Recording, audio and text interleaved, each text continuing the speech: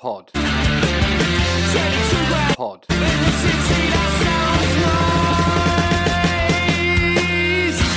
Hello and welcome to episode 10 of the 22 Gram Pod podcast. In this episode, we're talking to former Babyshambles guitarist Patrick Walden. With Pete Doherty at the helm, Babyshambles were one of the most talked about bands in Britain as soon as they formed back in 2004, and were quickly playing to sold out venues up and down the country. Pat was able to join me and Tom during lockdown from his home in London, and it turned out we'd all been at the same Paddington's gig just a few years ago. When I last saw you, Tom, I came with Adam. I think it was a couple of years ago. You played a gig in Hackney, I think it was. Oh yeah, no. In London Fields, was it? Oh yeah, I went to that. Yeah. Was it Mangle? Is it called Mangle? Yeah. Yeah, I think so. It was like 2017, end of 2017, I think. It was that place with like mad security searches because that was thing it. happened. What was going on? It was like acid attacks, wasn't it? Yeah. Oh yeah. It took everybody about fucking forever to get in, didn't it? Didn't think I was going to get in. Didn't know like this when big. you got. Oh shit! Was that last time? Yeah. Who was you with that? Was Adam there? Adam, yeah. Yeah, I remember now. Yeah. I still speak to him quite a lot. Yeah, it doesn't he do? He does he do some kind of like social work or something now? Or he's like a therapist. Yeah, he's a therapist. That's it. Yeah, he is. Yeah. Oh wow, that's crazy, isn't it? Yeah, it is. It's nuts. That's what he's done. Oh. Amongst he still does his music and stuff, but yeah, does that as well. Amazing. Yeah, man. Give us an idea of like what you were doing at that time, Pat, and how you ended up being part of the Babyshambles. Yeah, I was living in Old Street. It was like, I think, if we're talking about early 2000s, and I was playing in a few bands around that area, and not all of them were like bands gigging, but a lot of them were studio stuff. And there's a lot of really cool weird music, art music, kind of electronic music being made, and I'd be asked to do lots of guitars and stuff. And I was working in a bar called the Dragon Bar around there, which was like a hub of like artists and creative people and musicians and so on. There'd be lots of sort of events, and I know it was a different kind of thing. It was really arty and creative. But then I was working also at Ruse Studios. You remember Ruse Studios? It was in Old Street. Yeah, I remember that. Gemma's dad owned it. I think that was right. Yeah. Oh yeah, of course. Gemma was drumming, wasn't she? Yeah, and so I was sort of working there occasionally, and you get to meet every single band, don't you? That's around the area there as well. Yeah. And there was another rehearsal room, like the Premises, that I used to be around a lot and work at, and then the Foundry. There was a few places. Anyway, there was loads of bands, and then it was around that time Pete used to come in and sort of just he would just be there and rehearsing, and all those friends of his. That's where I sort of met him. The Libertines, I remember, had like done their first record. I really liked their first record. From when I met him, it was only like about probably a month later we started playing, because he was working with a friend of mine, James, who ended up being the Babyshambles manager. James Millard. Yeah, I was doing some guitar or some bass for a band called The White Sport, and then he put me in touch with Peter, and I think that was when they was having some problems at first with Libertines. I think they was kind of they had a break for a bit for whatever reason. I don't really know. Yeah, I think it's well documented. And then we started. So when I met him, he was like, we started rehearsing and writing tunes together pretty soon. And I remember he had to go away somewhere for a while. I think it was a treatment centre or something like that. And he was like, "Oh, get some. Can you get a band together for when I get back?" And that's when I think we had like 4 tunes. I think 3 of them were Peter's and 1 we'd written together. And that's when I asked Drew to play bass and Gemma to play drums. Oh, really? So you introduced Drew and Gemma? Yeah, to the band. Actually, before that, we did a single with Peter, and it was me on bass, and it was another guy called, one of my best favourite musicians ever, is a guy called Seb Rochford, who played drums. That was a 7-inch. Right. It was just a 7-inch, and that was Pete's song "Babyshambles," and it was recorded in one night. That's the first recording session I did with him. Right. Okay. I went on to play with like loads of people. He's an amazing drummer and just an amazing musician. Yeah, I know you mentioned White Spot. I remember White Spot. Me and Lloyd and Josh, we used to love that band. You know, I remember seeing you because we supported. We either supported or we just came to see you in the cockpit in Leeds. And White Spot supported Libertines or Shambles, was it? Yeah, there was a tour I did, right, where I was playing. Did you play? You played in both bands? Yeah, on the same, like some gigs I'll be playing in two bands. Yeah, I love that band. And I always remember the guy on bass. He was covered in paint.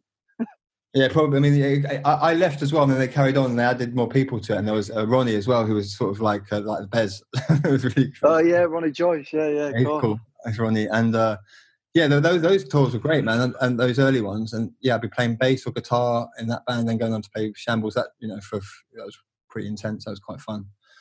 Yeah, that was loads of fun. But yeah, that first single actually was like that first single was the first recorded thing, I guess, it put out as Babyshambles. That was me on bass, Seb Rochford did drums, and Peter obviously guitar and singing. And but yeah, that was just a one-off thing. And so when he went away, he asked me to get them together, and then I got Drew and Gemma, and we just rehearsed a lot when he was away. Right. And when he got back, started playing. I think I had 4 songs. We started playing shows straight away. He was so popular at the time; it was just a ready-made audience. Like we were really small venues, but just packed. Yeah, it was amazing. I remember it a lot. I remember they were like maybe 4 or 5, but just play the same. Play them like twice each one. Like, but we used to improvise quite a lot every night and play them differently. But really? yeah. But there was always quite a lot of that in that band actually. You know, improvising. Yeah. Within a certain structure. Yeah, I was going to ask you about that, Pat. Like, what was it like starting a new band, but like having that established audience already, kind of thing? Well, that was. Yeah, mate, it was great. If you're honest, like if you being in a band, it's fantastic when you have playing to a room full of people. Yeah, it's fantastic, and the energy is just great. It was weird as well because it was just like that whole looking back on it, it was just everything surrounding Peter at that time. It was odd. It was just I never really experienced anything like that. So how was it? It was exciting. And it was exciting. You're young, it's like, just go with it. Yeah. I don't really know what's going on, but it's there'd be more people outside the venues than inside that could get in, you know? Yeah. That's what that's, you know, so yeah, it was kind of like, yeah, I guess it's kind of if you want to be in a band, to be honest, when you're young, I guess it's like your dream, isn't it? To be in a band that like people were queuing around the block to see. How did you know Drew? Where did your relationship start with Drew? I've been friendly with him at this studios where I used to be working every now and then. Ah, right. Okay. He rented a room there. Yeah. He like they rented the rehearsal room. He was doing some other project. He was like he was into quite a different scene before that as well, wasn't he, Drew? Yeah, I think so, man. I think. I don't know. Would you call it a bit more metal, or is it? Yeah. I remember I've seen pictures of Drew like at one of our friends' houses. He had like long dreads and shit. Yeah. So obviously, Pat, you were the only guitarist in the band. Like, did you enjoy that role? Did you enjoy that responsibility? Yeah, I guess. Yeah, I did. How can I describe it? I had free rein to sort of like mix up rhythm and lead playing, and not even think about it in those 2 terms either. Just do my own thing, right? Which was, and that's why, you know, that question you asked before, like how was it having that audience kind of there, like just walking into like that situation. First gigs you play, they're packed, and it was like walking into that situation, but also being able to do what you've always wanted to do on your instrument. Like yeah, I was gonna say. Like with Pete, obviously, like I imagine he wrote a lot of the lyrics, didn't he? But like, you know, your guitar parts were like just as important for me, like in those songs, because like, mate, you're a great guitarist. You know what I mean? So like, it must have been good for you to be able to like, yeah, you know, you were writing them songs as well as everybody else, kind of thing. Do you know what I mean? Yeah, no, I appreciate that, Tom. It was. Looking back on it, I guess it was kind of quite. Yeah, it was a real. Yeah, that's cool, isn't it? Like, yeah, just get to do exactly what you want, and some like, especially live as well.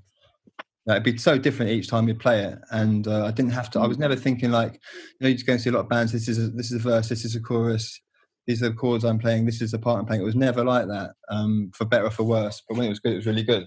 And like things would be different lengths, and I guess that was like a lot of people get like a lot of their stuff out writing lyrics and stuff. I get a lot of my emotions out just wrangling the guitar. Do you know what I mean? Yeah. So that was kind of my expression back then. I think all the. But I mean, as a guitarist and aspiring, like sort of wanting to get out there and just do your thing, that was like a perfect situation for me. Like it was just, to be in a band, being the only guitarist and having like a bass, a solid bass and drums, just to like paint your stuff over. There wasn't much thought behind it. It was mostly feeling. Does that make sense? You can kind of tell. It's the way that Pete worked a lot of the time, though, wasn't it? It was just like. It was like, yeah, it was. It was very instantaneous, and it was like, yeah, exactly. That's exactly the word. Yeah, and it was like, as long as it was real and sort of had some touch of like feeling and honesty about it, Yeah, you could be sat in a room with Pete, and like any time, and like he's just that kind of person where he would just, if he's got something in his head, they'll just be like, right. He'd start playing it or whatever, and it'd just always be on the spot. Do you know what I mean? 100%. I felt like that's exactly how like he worked most of the time. It's like he just, if you're walking on, like he could be doing anything, and like an idea would pop into it. He'd be like, "I've got a new song straight away." Yeah, there was definitely that, and also like I could just be tinkering around on the guitar. We spent quite a lot of time together, just me and him. He stayed at my flat, I remember, in Ponders End.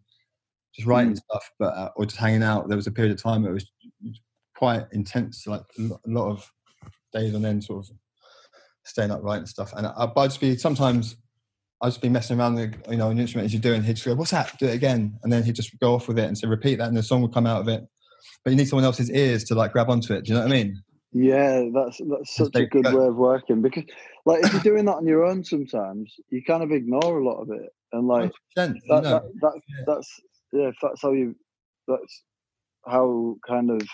And also, it's like someone having a bit of faith in you, I guess, because I guess someone just saying, "No, that's good. That's all you need sometimes." Someone to say that to you, like, "Okay, I won't go with this," or actually like, "Okay, it's worth working on this idea," which you might, because you're making it yourself. You haven't got the distance from it to see it for what it is. Do you know what I mean? Yeah, like, exactly. If you record something and you come back to it, a classic thing, and come back to it a week or two later, it sounds totally different. I could be like, "What's that? Who's playing that? It's amazing." And at the time, we're like, "Oh, this just sounds like everything I've done before. I don't like it." But it's a bit of distance from stuff really changes your perspective. Yeah, totally. Yeah, I agree. But like most of those songs that on the first record that I wrote with Peter were done like that. They were just like, it was like just chings of energy. And then we just go with it. It'd pretty much be written quick. It might be fine-tuned a little bit. Yeah, but like the bones of the song is done in like 10 minutes. Well, sometimes literally that, innit? Yeah. And then go and play it that night. Yeah. You know what I mean? That's it. That was always his attitude as well, wasn't it? It was like, I hated that at the time. I was like, no. I went with it, and looking back, it was good. But I was like, don't know, or you'd call a song that you just don't know how to play. Like in front of loads of people. It's like, you play that song, I don't know it. I just don't know it. But I'll have a go. Yeah, that's what it was like, wasn't it? He didn't really mind. I guess, and the people didn't mind either. It's kind of fun. But yeah, it was definitely hard. I hope he doesn't do that tonight. Say a song we don't know yet. Or like he'd show us the tune that he'd written, like just before the show, and be like, "We do that tonight." I'm like, "Oh, yeah, right." Yeah. But it was cool though. It makes you like, yeah, it was good. I guess looking back, it was kind of unique. That there was a lot of like bands that play their stuff the same way every night, so that was really a good thing, wasn't it? I mean, my introduction to them, I was not like the whole scene. It was like there was a lot of excitement around the Libertines. I saw a couple of their things at the Rhythm Factory, and it was exciting. There was this mad energy around. So there definitely was a scene going on. I personally was a bit more on the American side of music though, like what I was listening to. Yeah, like bands like Sonic Youth and those kind of experimental guitar stuff. A lot of jazz music and that kind of stuff. I guess the indie kind of everything that came up around it. Like lots of great bands that, if you see them live, there's a difference. Like the amount of bands we toured with, like yourselves, and you can really enjoy bands live because live is just a different animal, isn't it? It's just like you can really get into something. But the music I'd listen to by myself was generally like 90s music, I guess, the stuff I grew up with. Like from that era, what records from that early 2000s? I guess the first couple Arcade Fire records I really liked. Right. Oh, yeah. You know, not really spoke about that much, actually. Stripes records. Yeah. You know, that kind of stuff. Like with Sonic Youth and stuff like that, I think I got introduced to that like a little bit later on, because you're a bit older than me as well, aren't you? 41. Oh yeah.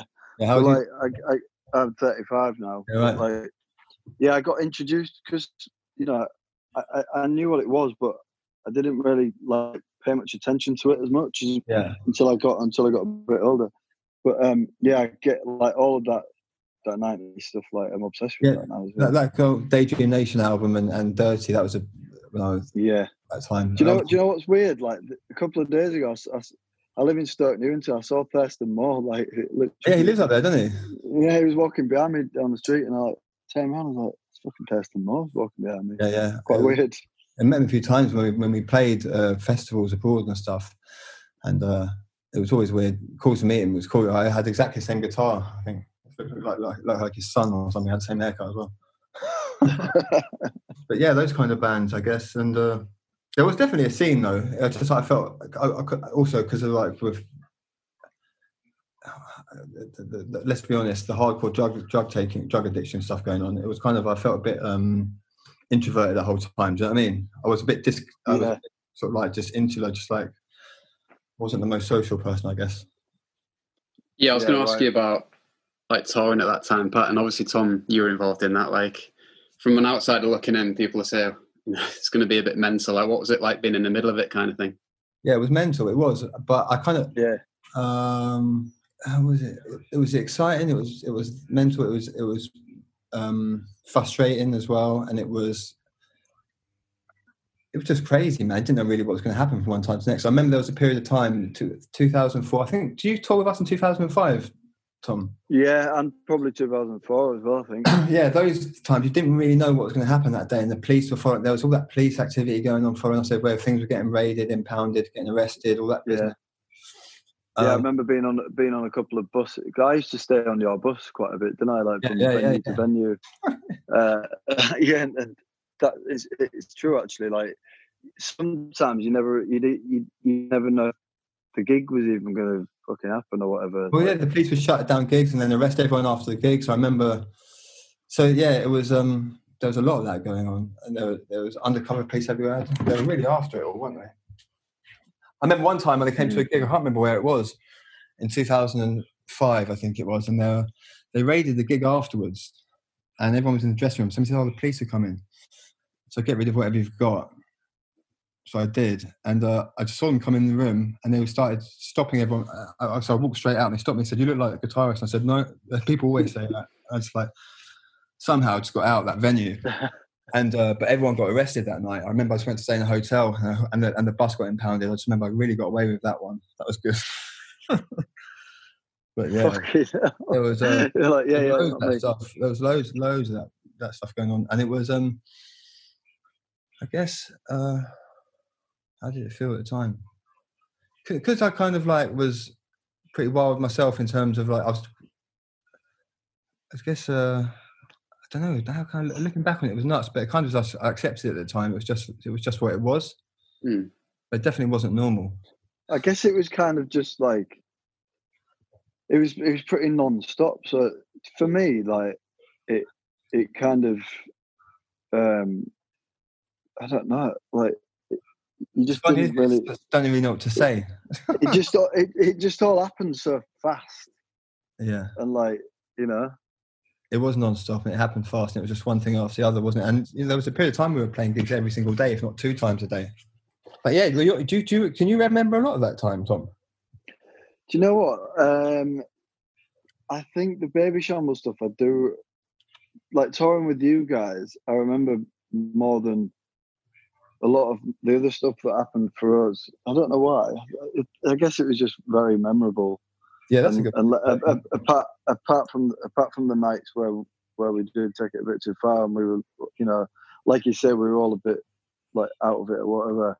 Yeah. So like it's hard to remember some parts, but you know what I remember about that time? Really, I was going to say this actually. I was thinking about it.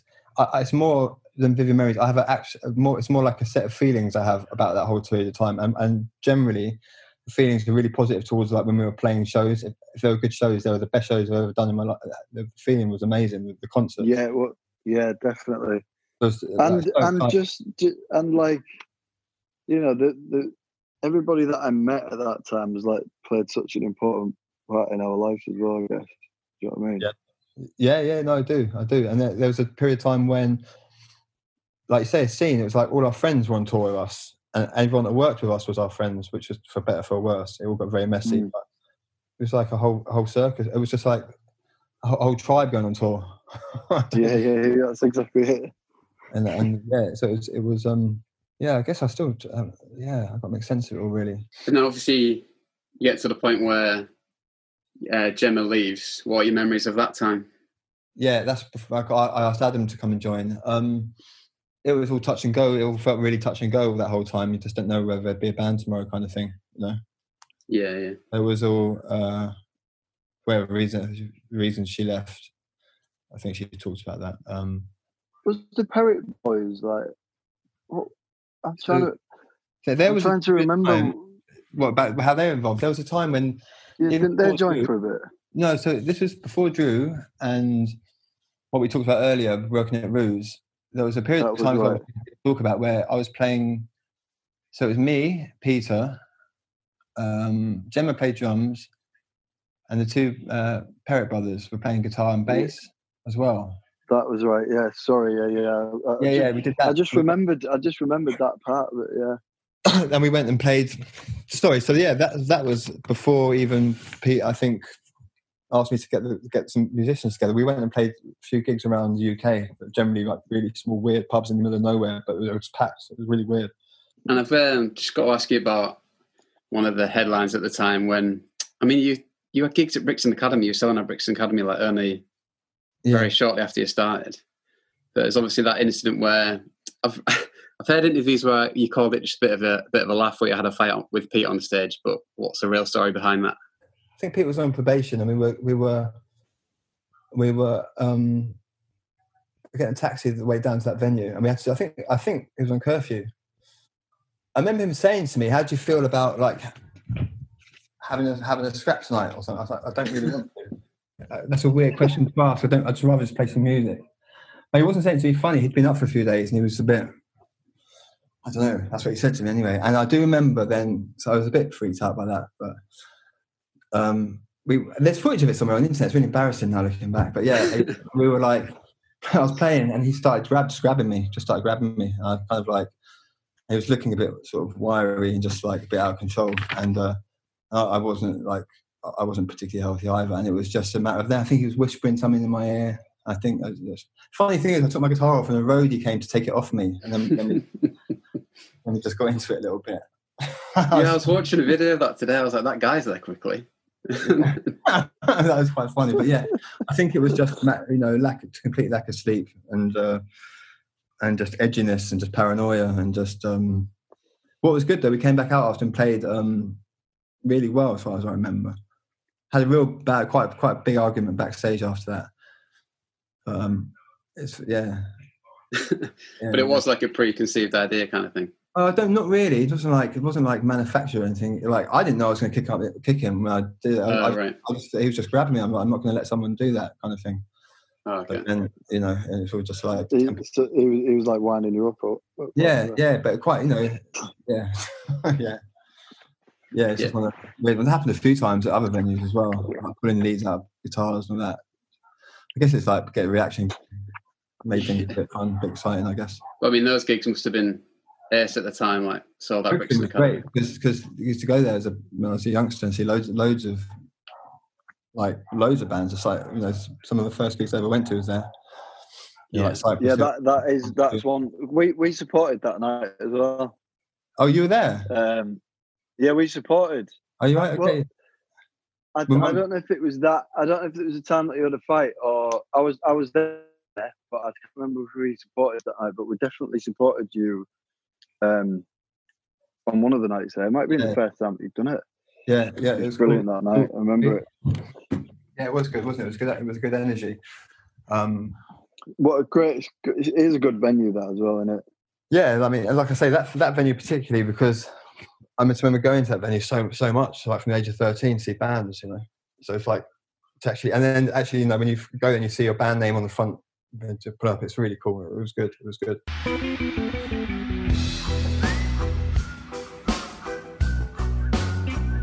Just looking at the first album, it's obviously 16 songs on there. But I remember, quite a few good demos were left off. Like, what was the process in terms of deciding what went on the album? I just recorded a load of stuff, and then I think Peter and Mick decided what went on it. I think that's right. Okay. Yeah, I suppose that is quite a lot. It's quite a big album, that anyway, isn't it? So yeah, there is quite a lot of tracks. Like 16 songs. You know, part of me always thinks the album could have been done differently, but it's kind of like, it sounds so kind of different and messy and raw and everything. It kind of makes it stand out a little bit, stand apart a little bit, because not me was like, I remember we did a single of Kilimanjaro with a B-side on it, with Paul Epworth, and it sounded really different. I really liked the way it sounded with Man Who Came to Stay on it, but it was a real different production to like Down in Albion. I just thought, I sometimes think, what could that record have sounded like if it was produced like that? You know, I guess it is what it is. You know, that record was pretty much 90% just in a room, just playing. And Mick going, "That's a good take." Yeah, I was going to ask you, what was it like working with Mick Jones? Oh, great, man. It was because I grew up listening to Clash. I love the Clash. I love it. It was fantastic. It was just spending time in Wales recording that record, in the evenings just hanging out, him playing guitar, singing songs. That whole experience was really great. That was a good feeling. Working with Bill Price, the engineer, and you know, he's done loads of great records like Clash and Sex Pistols and Guns N' Roses records. It was just being around people who were really good. Do you know what I mean? Just like really good at what they do. I think we probably frustrated them quite a bit with our behaviour. I was going to ask you what it was like, the process of recording, but you say managed to like hammer it out, kind of thing. So we did most of it, a lot of it in Wales and some in Reading, some in Hammersmith. How the process was, generally get in the room and play, and it wasn't like a record where music where you'd sit down and do overdubs and work out the parts, and I mean, you can tell that by the way it sounds as well. There wasn't a lot of that kind of production. It was more just like a vibe. Yeah, it's a very live album, isn't it? Yeah, and for better or for worse, I guess, you know. There was, so it was that's what it was really. Which is kind of cool in a way because it's different. I saw a quote. I was watching some documentaries today, and I saw one of your quotes saying, you know, you wanted to be recognised as a band, you didn't want to be seen as Elvis's backing musicians. Is that kind of how you all felt at the time? Who said that? You said that on the Who the Fuck is Pete Doherty documentary? Yeah. Was that not Elvis's backing musicians? Do you know what? I'll be honest with you, man. At the time, I was just grateful to be playing in that band. I was never really. It was a unique situation. But no, I don't know. Was sure it was me that said that? Maybe I did. Yeah, I literally just. I definitely want to be recognised as a band, but there's no denying that the focal point was the driver, and focal point was Peter, and that was cool. It was just like, I guess I was maybe trying to say the music, you know. Yeah. It is because it was a band. There was a lot of work went into being a band. But obviously he was the figurehead of it and sort of like the instigator of a lot of the music and sort of, you know, the energy. It was his kind of thing. It was, you know.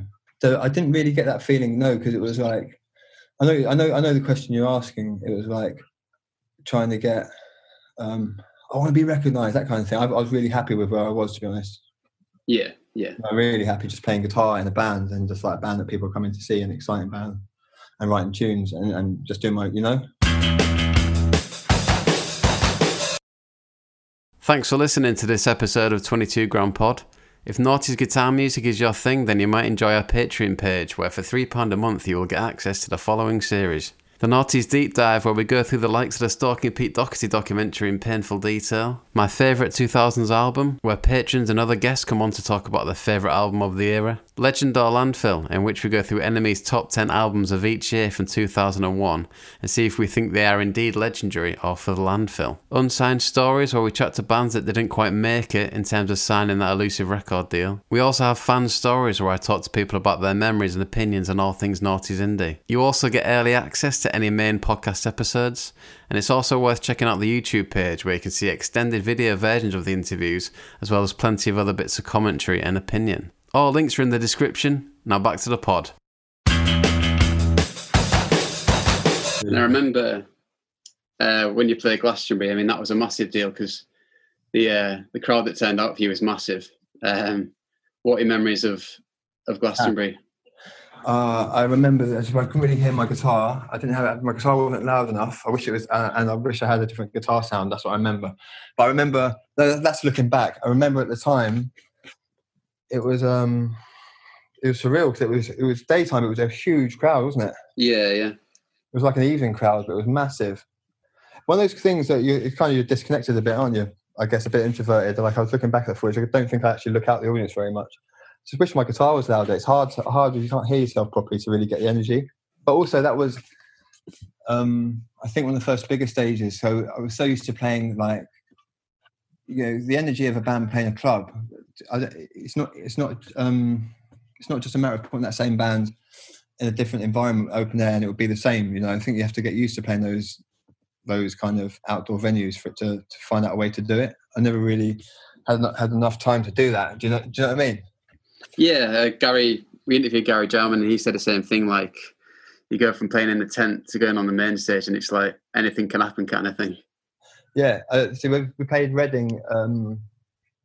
Anything with a roof on basically feels a lot different. And it's like, I like it more and it's easier to feel the energy kind of thing and we vibe off it. Yeah. So it was just seeing people, man, it was just fantastic, that. It's just a lot more comfortable, isn't it? Like when you're playing in a normal indoor. It's less like work, especially for bands like ours as well. Like when you're not a stadium rock band, it's like different, isn't it? They've got anthems. Like I'm not saying like not like. Yeah, they're the tunes. Not that you did. Yeah, not that you didn't have anthems because you did, but like, you know what I mean. Like there's we had maybe in 5 more years we'd have the stadium anthems. Do you know what I mean? Yeah. No, I mean, if there were just raw punk rock songs with big choruses, definitely. But yeah, no, I know what you mean. There was something. Yeah, it's just taking it from that environment it's worked in and then plonking it on that stage doesn't necessarily work straight away. But it would have done. It just takes some time to get used to it and figure it out. Would you say that was? I mean, one of the questions is, was there a high point from that period? I suppose that's got to be up there, is it, or not really because of the sound? The whole time, all those kind of things were high points. Going to Norway and playing shows with Sonic Youth and bands and I think Dinosaur Junior on the bill on Sonic Youth. I think they were definitely Sonic Youth, but Dinosaur Junior. All these bands I sort of grew up listening to. It just felt like that was all just like, all right, this is great. This is like playing music and seeing people watching. I don't know, that whole thing was it was like I just felt like doing what I really wanted to do. Yeah. Do you know what I mean? And just traveling with your friends. But Glastonbury was definitely a high point. Brixton was a high point. Like we even did Top of the Pops. That was Top of the Pops was still going there. Yeah. You know what I mean? That was kind of like, like you're on telly. That was all. It was all like it was all just kind of a high point really and a low point at the same time, like in my mental state. But it was looking back, that was definitely a big thing to play Glastonbury. It was like the biggest crowd of the day. That was cool. The recording, a lot of the time spent in studios. Wish we'd done more of that. Okay, right. I really, really enjoyed that. Yeah, that's something you said, wasn't it, Tom? That a lot of bands spent a lot of time touring, and maybe, well, in your case, Tom, you said you should spend a bit more time recording or writing songs. Do you think? Yeah, exactly. That's where like it came in. Like we were spending too much time having fun, I guess. Yeah, I mean, recording an album is one of the most fun things that we could possibly do, like in my life. But yeah, I wish I'd have taken a bit more time to like figure out the albums like more consistently as well, rather than have a bit more direction, maybe, or something like that. Yeah, well, yeah, that, and I think we took too long doing it basically as well. Yeah, brought out a second album like a bit too late, and then the momentum and everything had kind of, we lost it a bit. When did that come out? That second record?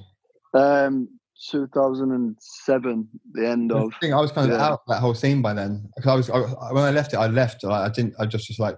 I was almost like for whatever reason, I just sort of it was like I'd never been in it for a while. So when I spoke to people again in 2009 or whatever, I don't know how it changed. Like that period from 2007 when they were doing their second record to about 2009, I don't know how the crowds were. I didn't know how the whole the vibe, what was going on. Yeah, exactly. That's what I mean. Like you kind of had to act quickly in that, while the buzz was still there, because was it still there? It had kind of died off a bit, and like all these like more mainstream indie bands were coming out, and it ruined the feel of it a little bit, I guess, for us. Yeah. And when did you notice that? When was that? Like 2006 or something? That happened. You noticed that?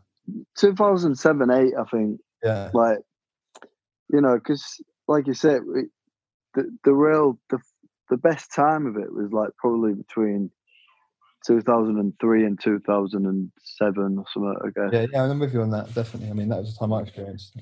See, that's the thing. Like I say, it was like I'd never experienced a sort of like, I guess it was like, is it a come down, or everything was just, was there still that many people coming to the shows and all that kind of stuff? Yeah, like shows were still good, but like, I don't know, by the time the second record had come out, things were just changing a bit anyway. Moved on, yeah. I don't know. I guess it happens, doesn't it? I don't know, but I guess some goes in waves. Yeah. Pat obviously got a touch on when you left the band. I was reading a quote on Enemy that said the band had become a circus. Is that kind of your feeling at the time?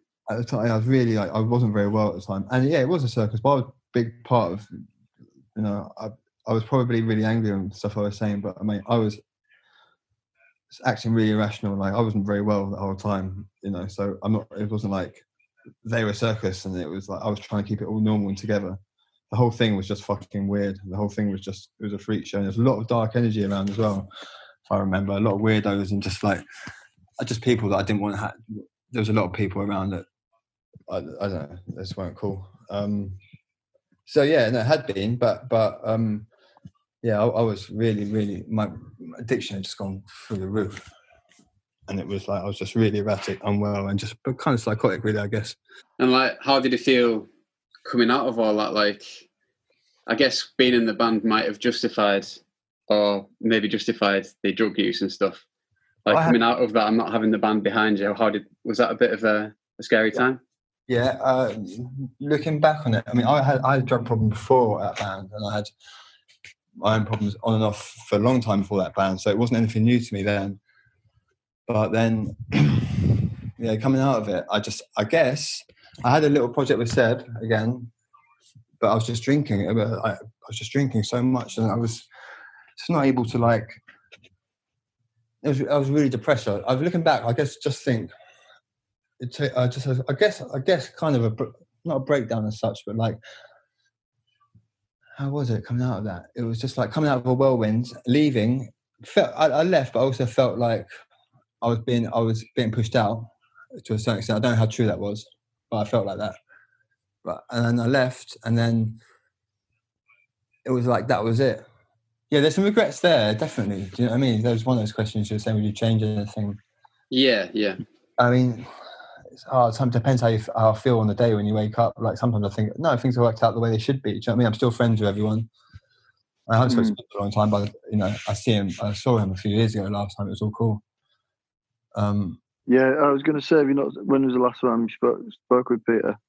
I had a brief messaging a couple of years ago. It was cool, and last time I saw him was in Kentish Town about 4 or 5 years ago. Just randomly bumped into him on the street.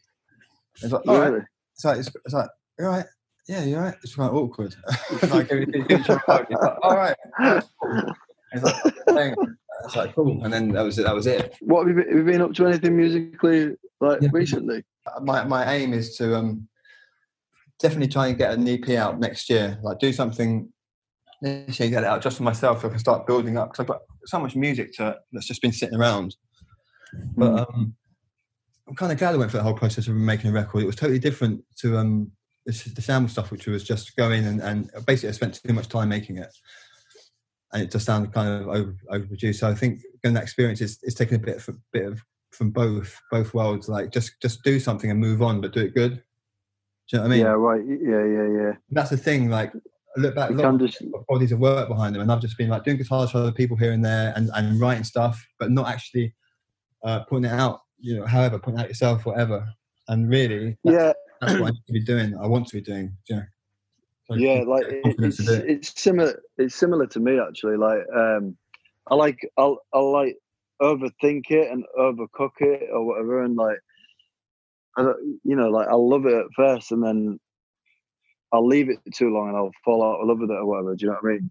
Yeah. And it easily happens. Like I've just got bags of songs, especially if you're working by yourself. Just sat there. You know. Yeah, exactly. Yeah. No. I did some stuff. Actually, we did some recording with my friend Mike and Drew a few years ago. I mean, but that could have done something really well. But then again, I wasn't too well at the time. You know, so there was another period of time where sort of the same old shit. Kind of how are you doing now with all that stuff? Yeah, no, you're all good. Been good for a few years now. Nice one. Been over 2 years, so yeah, no, I'm doing really well now. It's kind of like nice. That's really good to hear that, man. Yeah, no, thanks, Tom. Yeah, it's a relief, and I feel totally different, which is good. Yeah, well, I'd be well up for hearing some of your songs as well. Maybe we can man. Yeah, for sure. Yeah, we could. But no, definitely that's the thing to be and not judge it too much. It's definitely something I want to be doing. I should do an EP. Like same, we've got the songs already written. Just go and record it. You know, once all this stuff's over, what's going on in the world at the moment, and just really self-release something. Do you know what I mean? Yeah, exactly. I think that's what I'm going to do. It's not about anything like the whole experience of going and touring and that. It's just want to quite happy to make music at home and put it out. Yeah, done enough touring, I guess.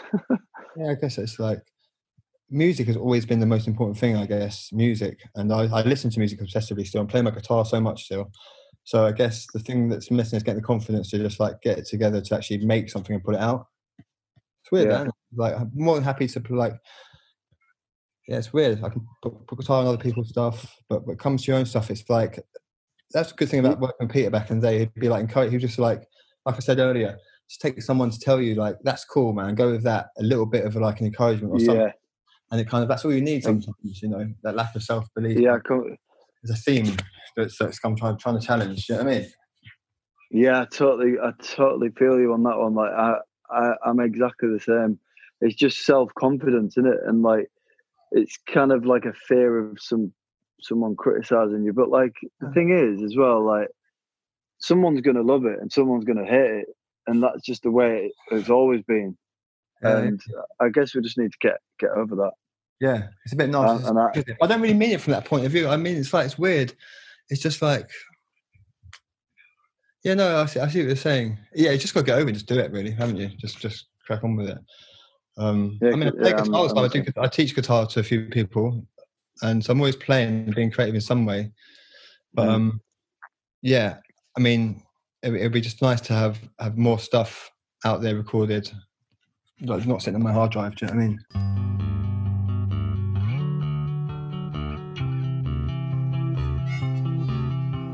Just looking back briefly to Babyshambles, I just read there was a couple of times when you were set to play with them again, but you felt the environment wasn't right. Is that right? Yeah, well, I mean, I wasn't right as well. Okay, right. Yeah, but it was both. I mean, I see my memories and sort of I'm a bit warped. So they're a bit warped in terms of like at the time. I remember. So they asked me to. They'd just done that second record, and I think they're doing an arena tour, and they wanted me to come play. They asked me if I'd be up for playing. It's like 2009 or 7. I don't know, whenever that second record came out. And they asked me would I be up for like playing the guitar on the tour with them. And I was like, so I met their manager. managers, and I was like, cool, they worked it out. I think they had a setup where they were going to do like the new record, then wheel me out to do like some Down in Albion songs, maybe. Right. No. But I remember I got there and it had all changed. I remember that it was all like different management, and it was like I was drinking a lot, man. I really put a lot of weight on. I was drinking a fuckload. Like that was like alcoholic style drinking. It was really bad. So I was kind of like all over the shop, and I think I was just looking for an argument, basically. I think I was just looking for a way out, even. And I was angry. I guess anger came up, just like what's happened, you know. All those feelings come up from the past, I guess. And so I travelled up to Manchester with him. I remember I went out in the mornings, drank an awful lot, and just, I think, got to the venue and, basically just had an argument and left. Okay. You know, it was like nothing really. I guess it was just, I hadn't seen the guys for a couple of years. Everything had changed. I was really unwell, so I can't really, just wasn't the best thing to be doing. Do you know what I mean? And then was there a couple of times? I don't know. There was a couple of other things we did, like here and there, sporadic little gigs. I mean, I should have done that, really. I should have done it. It would have been good to do it, maybe, but it didn't happen. Yeah, I just wasn't up for it at the time, I guess. Yeah, I read something that you thought maybe the new guitarist Mick wasn't too up for it as well. I don't think, probably not. I mean, I know Mick for years. I knew Mick before the band. He used to work in Camden. So, I mean, I haven't seen Mick for a while. Mick's cool, but he probably wasn't. But maybe he was. I don't know. I don't really know. Yeah, see, there was, looking back on that, I guess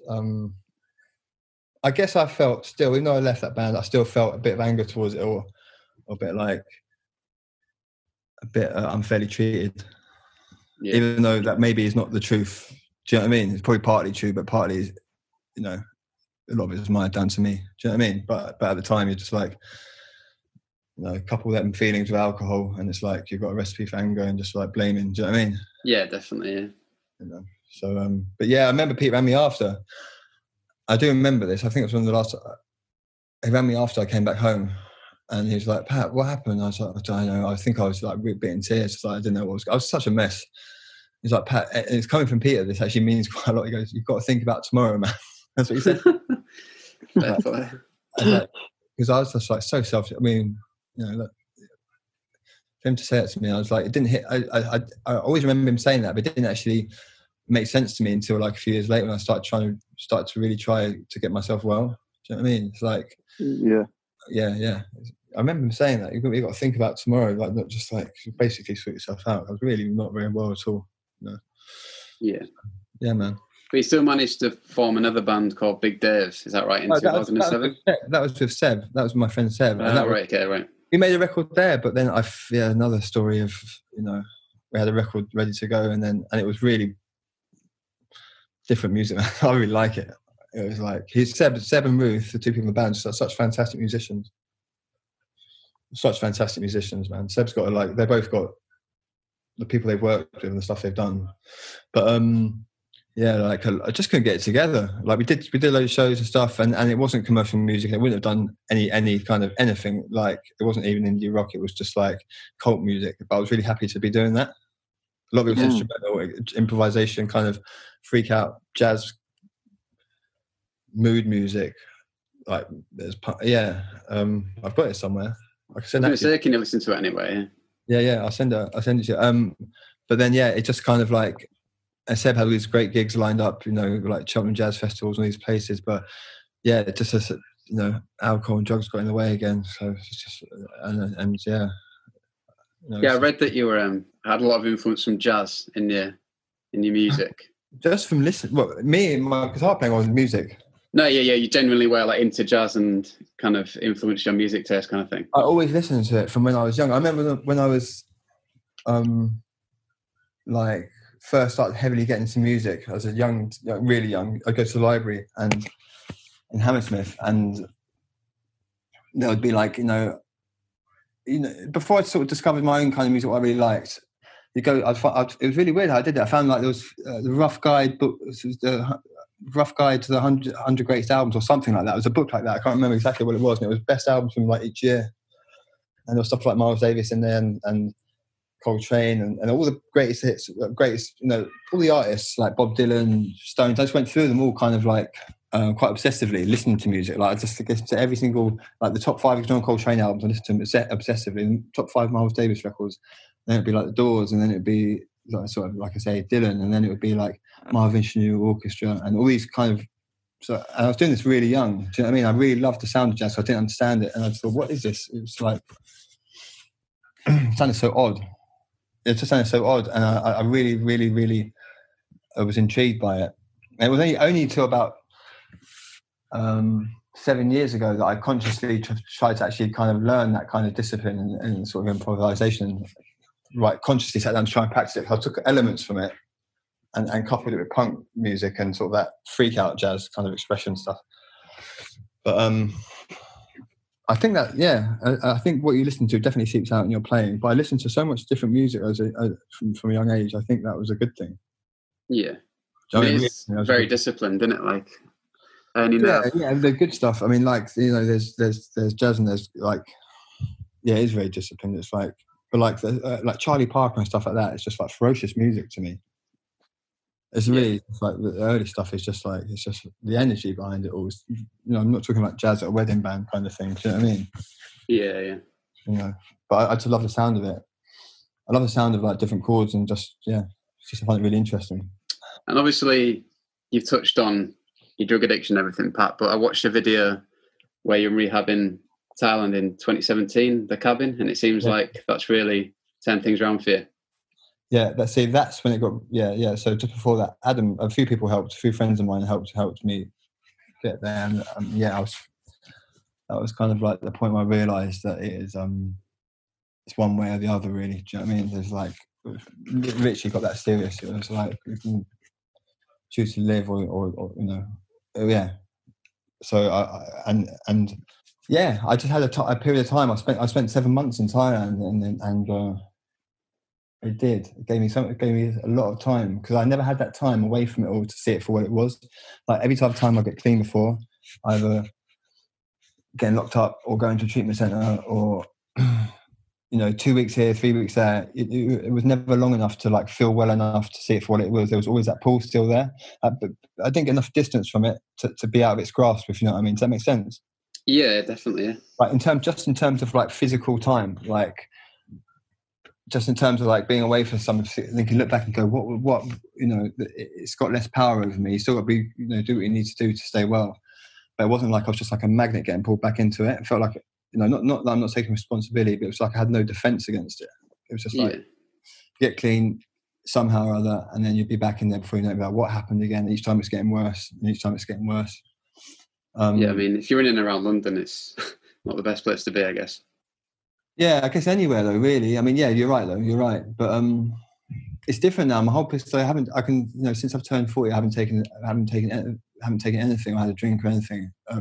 So that it's quite nice to say that, But yeah, definitely. My 40s and that, but my whole relationship and feel towards them have changed. It's like I just actually don't want that anymore. And every other time in my life I've been clean, or in quotation marks clean, wasn't really, still having drinks, whatever. I'd still be wanting to do it, but thinking I can't, I shouldn't. And then it's just a matter of time before you kind of cave in.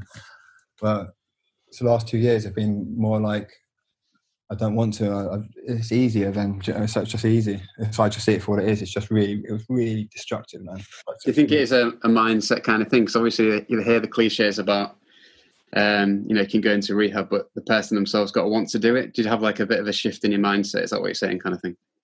Yeah, definitely a shift in my mindset. Definitely like seeing consequences for what they are, and like it's like I said before, the whole thing about getting a bit of time and a bit of distance. I didn't have time before to see the consequences to me or the people around me, because I'd just be I'd put myself back in that lifestyle again.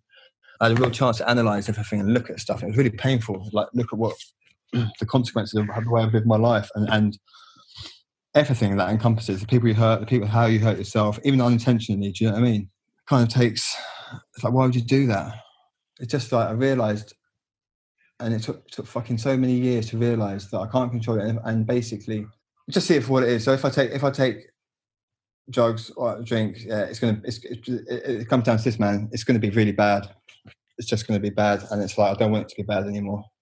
there's no denying the fact that it's one of those cliche things you say, but you hear people say there's no denying the fact I just can't control it. So it got really scary. Like, I just don't know what happened. You could lose another 2 years, end up in jail for, you don't even know what you've done. You know, getting nutted off, getting sectioned. That was happening regularly. And so it wasn't anything like drug taking while you're in the band. That whole period, the last 10 years after I left the band, it was drug taking, like ill behaviour. Do you know what I mean? It wasn't social, put it that way. Yeah. It was like it was just basically self-destruction and just like it was a sign of illness. And so it was in Chiang Mai in Thailand, wasn't it? And yeah, great, man. I loved it out there. Yeah, I've been there. It's really a lovely place. Yeah, it is great, isn't it? Yeah, it's great. It had a real like place in my heart. That place. Those people were lovely, and it was. I'm really blessed to have that opportunity, actually. Yeah, it's nice though to feel that weight off. I definitely learned a lot there, and to have that feeling, like not to go on about this. Musicians start talking about recovery stuff, and it kind of gets a bit. But no, it's interesting, mate. My experience is, for me, to not have that weight around my shoulders anymore. It's been like I've been enjoying life so much the last couple of years, just real simple. Do you know what I mean? Simple things, just like being normal, playing my instrument, teaching guitar a bit, like cooking food, watching movies, reading books, all these things. Whereas my main driver was like, I can't tolerate feeling normal. I can't tolerate being myself. I have to alter the way I feel all the time. Do you know what I mean? I have to numb myself. I just anesthetize myself. And that was just, what a way to live. Do you know what I mean? It was just like, I look back on it, it just makes me feel really, really, really sad, actually. You know? But I had a lot of help, man. So I'm lucky. Do you know what I mean? I'm so lucky. I had a lot of help.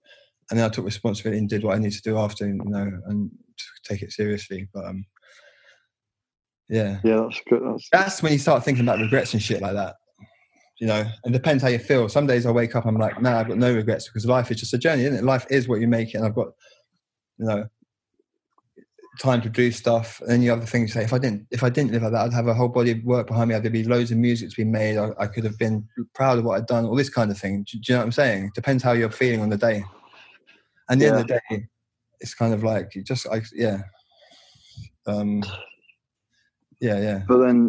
But also you have got, it was kind of messy at times, but you've also done some amazing stuff. Like, you've experienced such like stuff that no one, like, normal people don't really do it. And like, you just can't have regrets. I don't believe in it. No, I'm with you on that, Tom. I generally feel like that most of the time as well, because I've got my health. I enjoy life. Do you know what I mean? I've got good friends. Yeah, exactly. It's just amazing. It's amazing that you've come out of it clean now, and like you're loving like being a bit normal, like you said. But you've been on that journey, which was fucking wicked at the end of the day, wasn't it? Yeah, yeah. I guess everyone. Yeah, it was. It was, man. There is a last question of whether you've got a funny story, Pat, but don't have to worry about that kind of thing unless you have got a standout one about the Gallagher brothers or a story about that time. I don't know if it's funny. No, it's not really funny. I can tell you a story, but it's not. I don't think. No, definitely go for it, mate. Yeah. I don't think it's fun to end on. It's really awkward. It's like The Office or something. Perfect. I remember we played at Brooklyn Academy, and I remember we were chatting. This is not really. This is a shit story, man. It was after the gig. Oh no, it's before, and somebody introduced me. Oh, Noel's here. Noel's come, because he used to come to some of our gigs sometimes. And it's like, all right, Pat. He shook my hand. I was like, all right, Noel. He's like, yeah, I remember I met you last week, didn't I? And I was like, nah, no. He goes, yeah, I did. I said, no, you didn't. I wasn't here last week. I wasn't in London. He goes, yeah, you were. I was like, no, I wasn't. And that was it. That was it. And that was the last time I spoke to him. Who was right in that situation? I think I was right. I hope I was. I think I was right. Maybe it did, but I don't think I was right. I was like, that was it. Oh, the other one was when we were meant to play. Oh man, we were meant to play. Milton Keynes National Bowl. I was going to ask you about that. Yeah, supporting Oasis. I remember we were like in the tour bus, and We were in the tour bus, the band, but Peter wasn't there. I think we were outside the venue or near. I think my memory might be a bit skewed on that. And then I remember someone, like the promoter or someone, rang Peter and was like, "Where are you, man? You must be doing sound check." He's like, I'm in Paris." That's how it was like one of the biggest shows. He would have been so mad to do that show. It was like however many tens of thousands of people there. Apparently Liam was very, very upset or angry with us, should I say. Just like wasn't happy, which I don't blame him for. So smashing our gear up and what have you. But yeah. What, you smashing the gear up? Well, I heard that maybe kicked an amp or something rather than smashing. Oh, right. Yeah, you know. But yeah, it's weird, man. Because I grew up listening to Oasis. Like the first album's great, isn't it? Yeah, so good. First album, fantastic. So what? I mean, that's very Pete, that, isn't it? To be in Paris, not to be somewhere else. Yeah. But, what happened? Did you end up playing that show? No, I turned around and went home, man. Or like I don't. I vaguely remember that. Yeah, it was like, oh man, it's just like really okay. Like, it was just a huge crowd. You know, it was one of their Milton Keynes National Bowl was massive, isn't it? Yeah. I do remember that happening because I remember Liam coming out in the press in there. Because it seemed like Noel was quite warm towards Pete and the music, whereas Liam was pretty against it. Yeah, I think Noel saw it as like the new thing, and he was kind of cool, you know. Yeah. Yeah, I think you're right in that. You know. Yeah, there's a lot of I think you're right in what you said there. I suppose follow on from that would be, was there many times where Pete didn't turn up, and what was that like for the rest of you? There was a few. There was quite a few. I guess times you'd be worried. Sometimes it would be like probably for the best. Sometimes be pissed off. It was a mixture of everything. Do you know what I mean? Yeah. Which I just bear in mind, whatever I was going through, he was going through 100 times more. Do you know what I mean? Like in terms of pressure he was feeling or whatever. There was times he turned up, maybe he shouldn't have turned up. I remember doing something, maybe, and me as well, doing gigs where he could barely stand. Do you know what I mean? There was times when we were due to play, and outside the venue, I mean, there was riots because we couldn't get on stage for whatever reason. People weren't in a fit state to play. You know, it was some of it was disastrous. That was what was crazy at that time. It was like from night to night, it'd be like the best show ever to like a fucking freak show. Do you know what I mean? Yeah, I remember Pete fell asleep on stage once, didn't he? Yeah, he did. He fell asleep holding a mic stand, and that happened quite a lot. And it was just like, and he wasn't joking. It was like actually just fell asleep, and yeah. I mean, I did my fair share of that. So I remember late. I think I couldn't get off my back, but I also played a gig lying down. I just can't. Yeah, it's just yeah. I don't know if that's funny or not. But. It's true. It's just like just bit chilled out. No, it wasn't. It was like just benzos or whatever it was. Just couldn't move, man. Just laid there like, fuck. Am I right to stay down here? I think I haven't told you that there was a time where the tune came and it was a guitar solo, and it like just sort of rose up like coming out of a coffin, and then went back down again. The guitar solo. It was. Yeah, you just came alive for your guitar solo. It's like Spinal Tap shit. It's literally like a Spinal Tap video, isn't it? Yeah, it was good. So yeah, there was a lot of that. I very look back on these times. It's nice to actually think and the more you think, that's it. You get a bit of a perspective of what it all meant. Yeah, that's it, isn't it? Yeah. Bit of nostalgia as well. Just like put us all in a bit of a nice mood, I guess. It's 15 years ago, if not more. It's crazy, isn't it? Yeah, it's mad. Yeah, it is fucking nuts. Like, quick, I man. believe it.